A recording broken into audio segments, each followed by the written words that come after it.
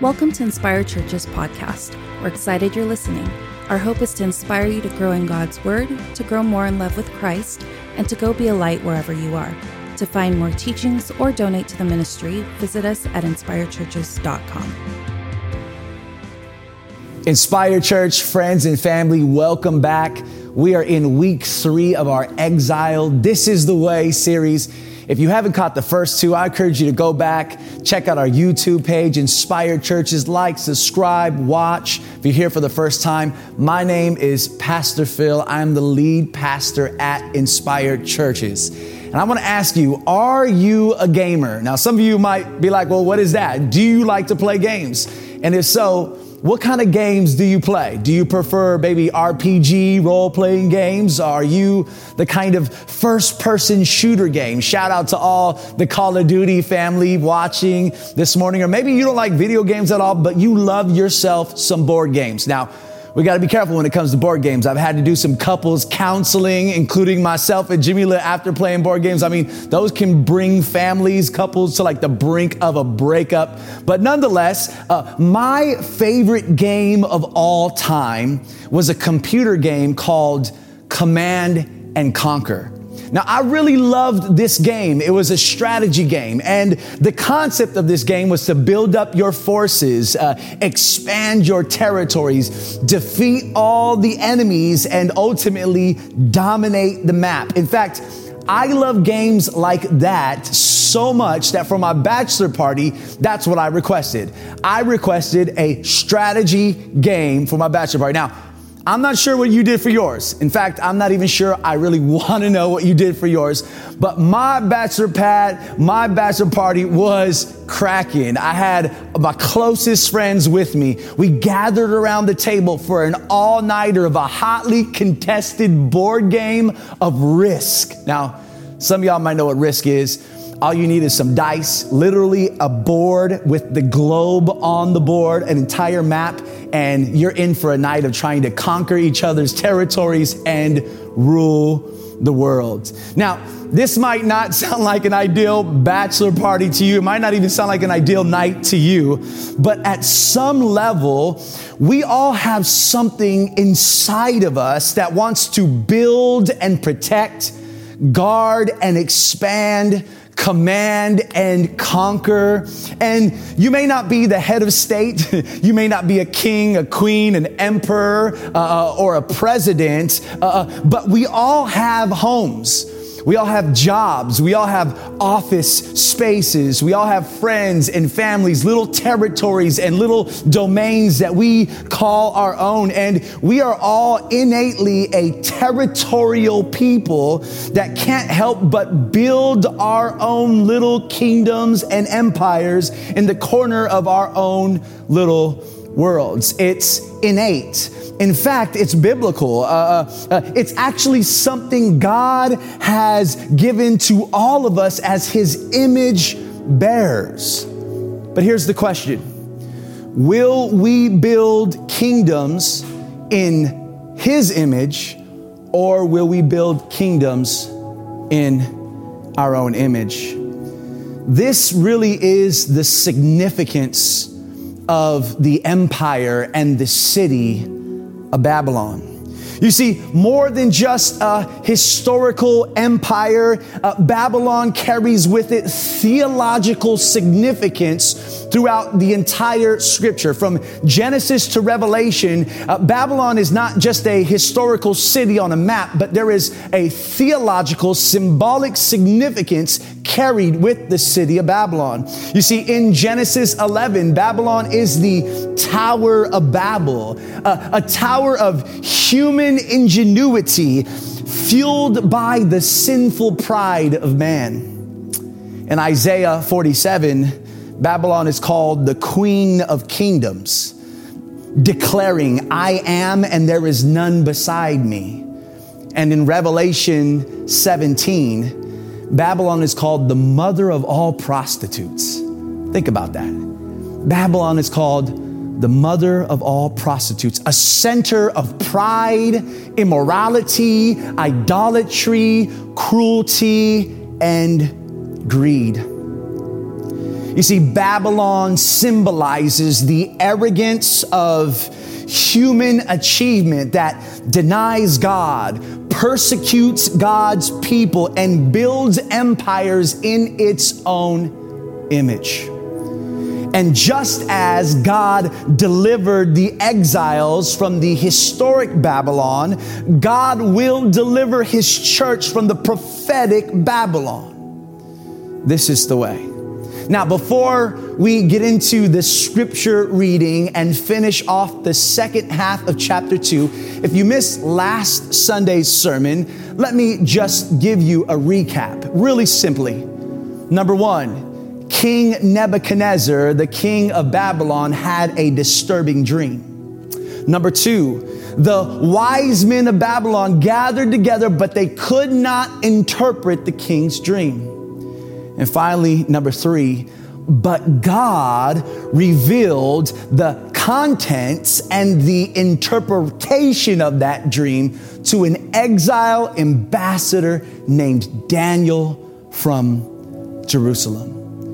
Listen, this was King Nebuchadnezzar's dream. Daniel chapter 2, verse 31. In your vision, your majesty, you saw standing before you a huge, shining statue of a man. It was a frightening sight. The head of the statue was made of fine gold. Its chest and arms were silver, its belly and thighs were bronze, its legs were iron, and its feet were a combination of iron and baked clay. As you watched, a rock was cut from a mountain, but not by human hands. It struck the feet of iron and clay, smashing them to bits. The whole statue was crushed into small pieces of iron, clay, bronze, silver, and gold. Then the wind blew them away without a trace, like chaff on a threshing floor. But the rock that knocked the statue down became a great mountain that covered the whole earth. That was the dream. Now we will tell the king what it means. Your Majesty, you are the greatest of kings. The God of heaven has given you sovereignty, power, strength, and honor. He has made you the ruler over all the inhabited world and has put even the wild animals and birds under your control. You are the head of gold.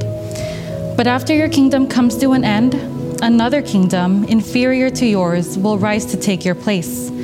After that kingdom is fallen, yet a third kingdom, represented by bronze, will rise to rule the world. Following that kingdom, there will be a fourth one, as strong as iron. That kingdom will smash and crush all previous empires, just as iron smashes and crushes everything it strikes. The feet and toes you saw were a combination of iron and baked clay, showing that this kingdom will be divided. Like iron mixed with clay, it will have some of the strength of iron. But while some parts of it will be as strong as iron, other parts will be as weak as clay. This mixture of iron and clay also shows that these kingdoms will try to strengthen themselves by forming alliances with each other through intermarriage. But they will not hold together, just as iron and clay do not mix. During the reigns of those kings, the God of heaven will set up a kingdom that will never be destroyed or conquered. It will crush all these kingdoms into nothingness, and it will stand forever. That is the meaning of the rock cut from the mountain, though not by human hands, that crushed to pieces the statue of iron, bronze, clay, silver, and gold. The great God was showing the king what will happen in the future. The dream is true, and its meaning is certain. Then King Nebuchadnezzar threw himself down before Daniel and worshipped him, and he commanded his people to offer sacrifices and burn sweet incense before him. The king said to Daniel, "Truly, your God is the greatest of gods, the Lord over kings, a revealer of mysteries, for you have been able to reveal his secret." Then the king appointed Daniel to a high position and gave him valuable gifts. He made Daniel ruler over the whole province of Babylon, as well as chief over all his wise men. At Daniel's request, the king appointed Shadrach, Meshach, and Abednego to be in charge of all the affairs of the province of Babylon, while Daniel remained in the king's court.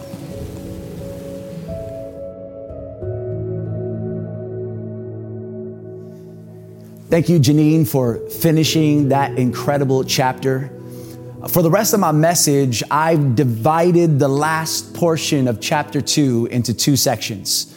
The first is the image of man, and the second and final section is the kingdom of God. And I'm entitling this message, The Idolatry of Empire. The idolatry of empire. You see, in Nebuchadnezzar's dream, he saw a large statue sectioned in body parts made up of different various metals and materials. If you remember, there was a head of gold. There was a chest and arms of silver. There was torso and thighs of bronze, legs of iron, and finally feet mixed with partly iron and partly clay. Now, if that feels a little odd to you and a little ancient and Old Testament, well, guess what? You don't have to look no further than last week's CPAC convention. Now, if you're a Republican or a conservative, no offense, but if you saw that convention, you saw that there were a particular group of conservatives that literally willed out a golden statue in the image of former President Trump. So it's not too far-fetched to believe that there are people who will turn empires into idols. Now, this image of a man represented several successive human kingdoms, starting with Babylon. And so to the reader, this was actually history.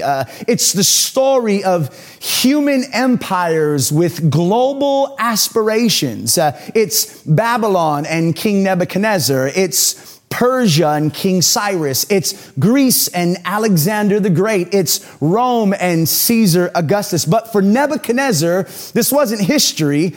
For Nebuchadnezzar, this was prophecy. This was God pulling a Draymond Green. God was flexing on King Nebuchadnezzar. You might say, what do you mean by that? God was showing Nebuchadnezzar who the true King of Kings was, and he was demonstrating his sovereign control over the empires of men.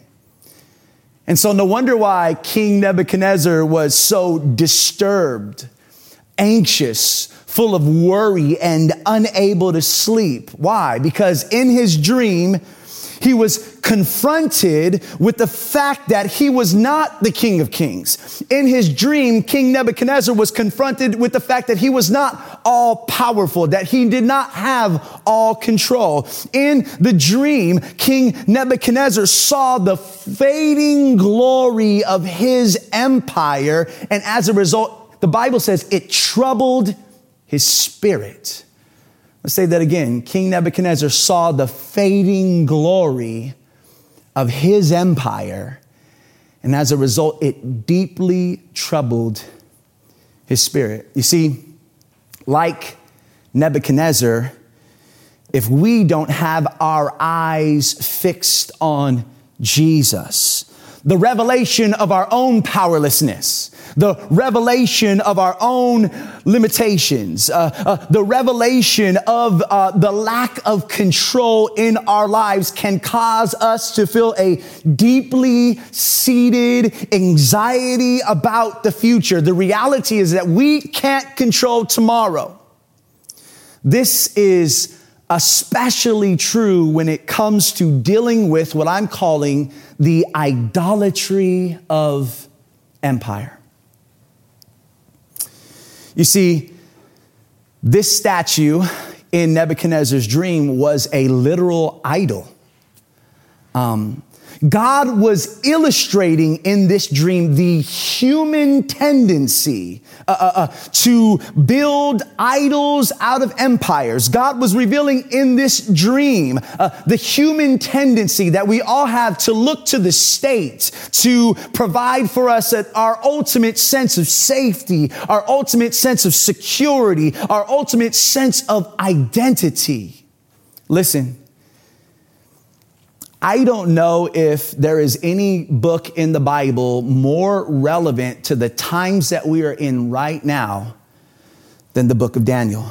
In fact, I believe America's current political climate is being used by God to expose the idolatry of empire, no matter what side of the aisle you sit.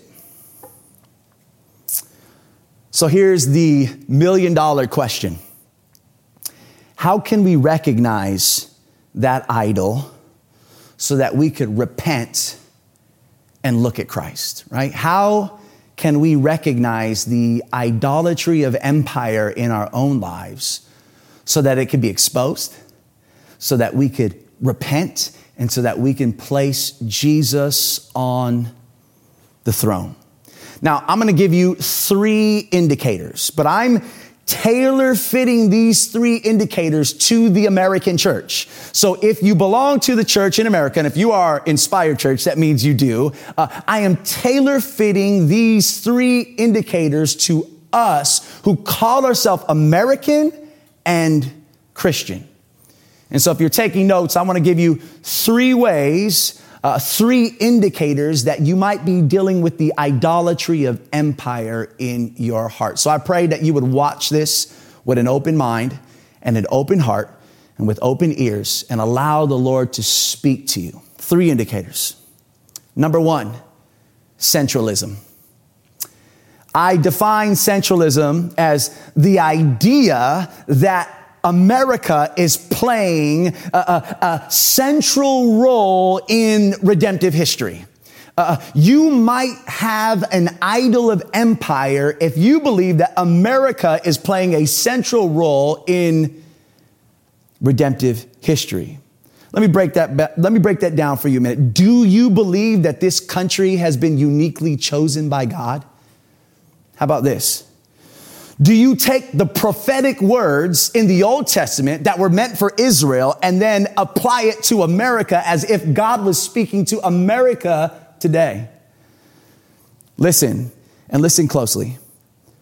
In the new covenant, there is no holy nation in a geopolitical sense.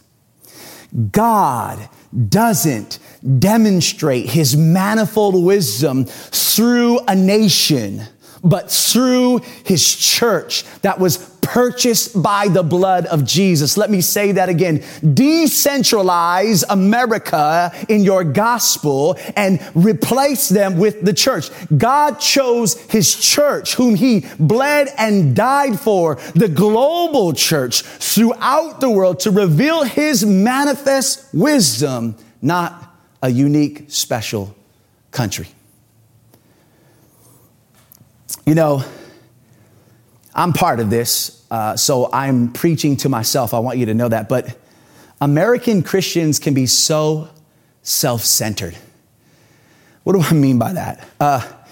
Anytime we experience a disruption, anytime we experience discomfort, anytime we experience some type of persecution or even this pandemic, we try and scramble to find how to explain it in the scriptures, right? Because we're out of control, because we're losing power, we try to look into the scriptures and apply it to America. We say, this must be the end times. Look at all the suffering that is taking place. Like, we must be in the final days. But that is so arrogant and misplaced of us and so centric of us to do that and say that. Why? Because there are other Christians in other nations. In North Korea, there are Christians that have been put in internment camps. There are underground churches in China. There are churches in the Middle East that are being persecuted in Africa. And they've been discovering and they've been going through this kind of discomfort and persecution way longer and much harder than we have ever.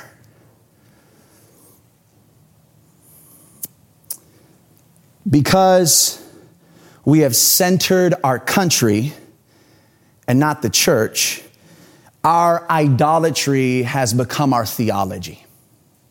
So number 1, an indicator that you might be dealing with an idolatry of empires if you are a centrist in your thinking when it comes to your particular state, nation, or country. Number 2, if you're taking notes, syncretism. You might be battling the idolatry of empire if there is a commingling of your Christian identity with your political affiliation. Let me say that again to everybody on every side. The Democrats say amen. The Republicans say amen. Everyone in between said amen. You might be dealing with the idolatry of empire if you've commingled your Christian identity with your political preference. Let me break that down to you to help you expose that idol. You see, when we confuse and conflate the empires of men with the kingdom of God, there is probably an idol. When we think that the way to expand God's kingdom and express God's kingdom is through empires of men, there's probably an idol. When we question someone's salvation, when we call out someone's Christianity because they did not vote the way we think Christians should vote, there is probably an idolatry of empire. In 1974, Billy Graham addressed over 2,000 leaders from across the globe. Standing before these leaders and surrounded by 150 flags of different nations, Billy Graham said this: "When I go out to preach the gospel now, I go as an ambassador for the kingdom of God and not America. To tie the gospel to any political system, any secular program, or any society is dangerous and will only serve to divert the gospel." I like to tell American Christians that we shouldn't lean on the left or the right. We shouldn't even fall in the middle, but we should be above where the kingdom of God resides. Listen, you might be dealing with the idolatry of empire if there is a type of centrist in you, an American centrist. Number two, if there is any syncretism in you, the commingling of your Christian identity with your American politics. And finally, number three, you might be dealing with the idolatry of empire if there is the evidence of tribalism, centrism, syncretism, and finally, tribalism. What is tribalism? Tribalism is a strong loyalty to one's own tribe, party, or group. A culture, listen, that values loyalty over honesty. I got to say that again. Tribalism is a strong loyalty to one's own tribe, party, or group. A culture that values, you ready? Loyalty over honesty. And I love this about Daniel because he was only loyal to God and the kingdom of God. As a result, he was able to speak truth to power no matter who was in power. Let me say that again. Because Daniel loved Babylon, he lived for Babylon according to the scriptures that called him to bless Babylon. He was not from Babylon. He was of God's kingdom. As a result, Daniel was not afraid to speak truth to power no matter who was in power. Let me break this down practically for all of us watching. If you're quick to point out the idolatries of your political opponents, while at the same time turn a blind eye to your own political affiliations, then you are probably dealing with the idolatry of empire. I got to say that again because some of you went to the bathroom and you need to hear this again. If you are quick to point out the idolatry of your political opponents while at the same time willing to turn a blind eye to the idolatry of your own tribe, then you're probably dealing with a kind of idolatry of empire. Let that sting for a little bit. And I know there are going to be people watching and saying, well, you're talking to me. No, I'm talking to all of us. I'm talking not to you, not to me, but to we, especially in the American church today. You know, during the Cold War, Billy Graham, again, he framed the Cold War. Some of you actually might remember this. During the Cold War, Billy Graham framed the Cold War as the Christian values of America versus the atheism of the Soviets. Graham later admitted that this was a mistake, as Graham saw that it caused evangelicals to see everything about the Cold War and politics through spiritual lenses. And this is key. Thus, whoever was toughest on communism was anointed as God's leader. Whoever was toughest on communism was anointed as a kind of Christian warrior who God had chose and who was on God's side. And as a result, listen, the personal faith and the personal character of the politician got thrown to the side as long as they were tough on communism.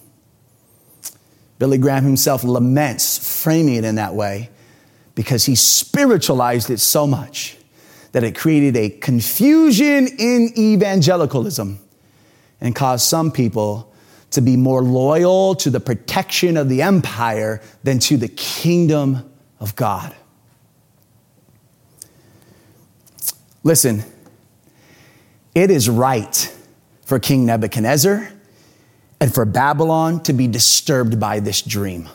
They should be. In fact, God intended it to be a disturbance to Babylon. It is right for Nebuchadnezzar to be full of anxiety, to not be able to sleep, to be troubled in his spirit. But what frightens Nebuchadnezzar encourages Daniel. I got to say that again. But what frightens Nebuchadnezzar encourages Daniel, because Daniel's allegiance was not to Babylon, but to a kingdom that was not of this world. You see, Daniel was an exiled ambassador living in a foreign land. And the reality that all human empires will one day dissolve and that God's kingdom will reign forever should not only encourage him in Babylon, but should embolden him and cause him to persevere. Can I just say this? Whenever we feel like we're losing control, whenever we feel like we're losing power, behaviors begin to well up inside of us and it creates a panic. And so we do what we can to try and create narratives that things are really in control. But you see, what Daniel understood as an exiled ambassador is that his allegiance wasn't to empire, it was to kingdom. As a result, when that empire began to dissolve and collapse in the dream, although Nebuchadnezzar was disturbed, Daniel was encouraged because he knew that God was in control, not Babylon.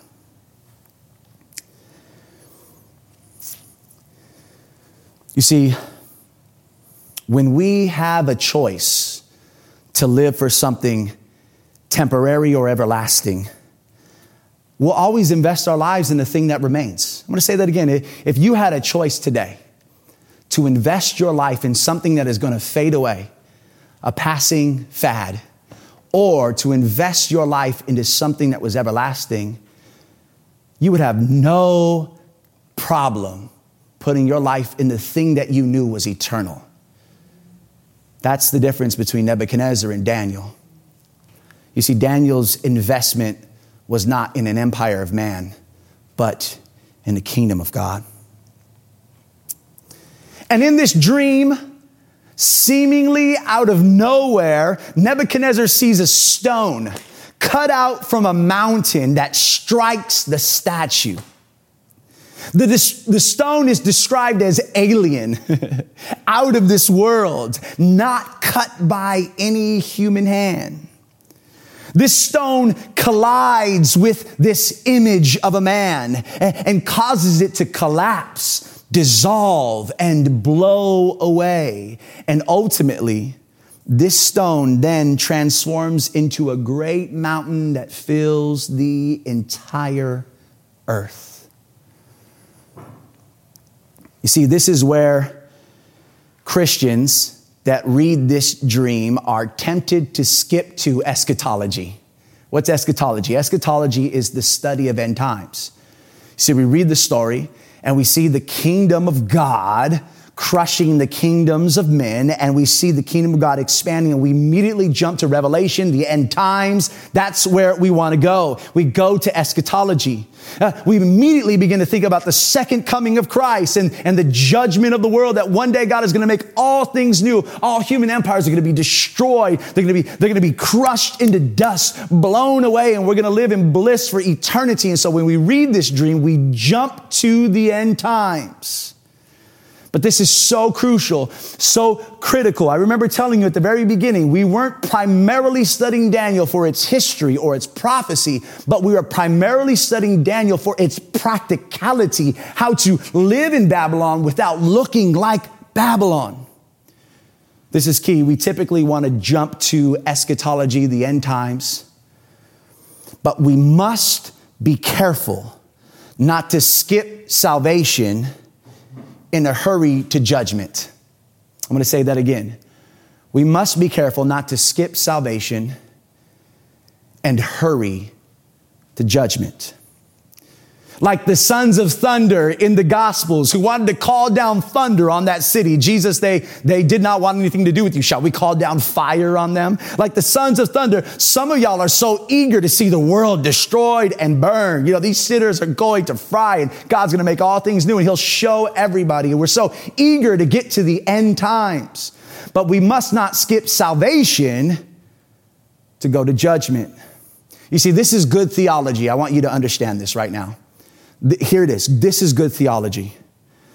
The kingdom of God actually arrived at the death and resurrection of Jesus Christ. In fact, the kingdom of God actually arrived at the coming of Christ, the life, death, and resurrection of Christ. And this is going to blow your mind. The decisive blow dealt to the empires of men will not be in the end times, but happened when the enemies of God did not know and did not see that by the cross, Jesus was defeating all enemies and putting them under his feet.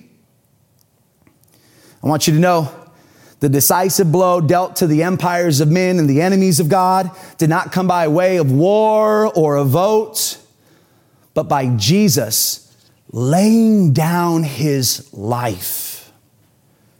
In fact, one of my personal favorite scriptures is found in Colossians chapter 2, 13 through 15. I encourage you to go through Colossians chapter 2 this week.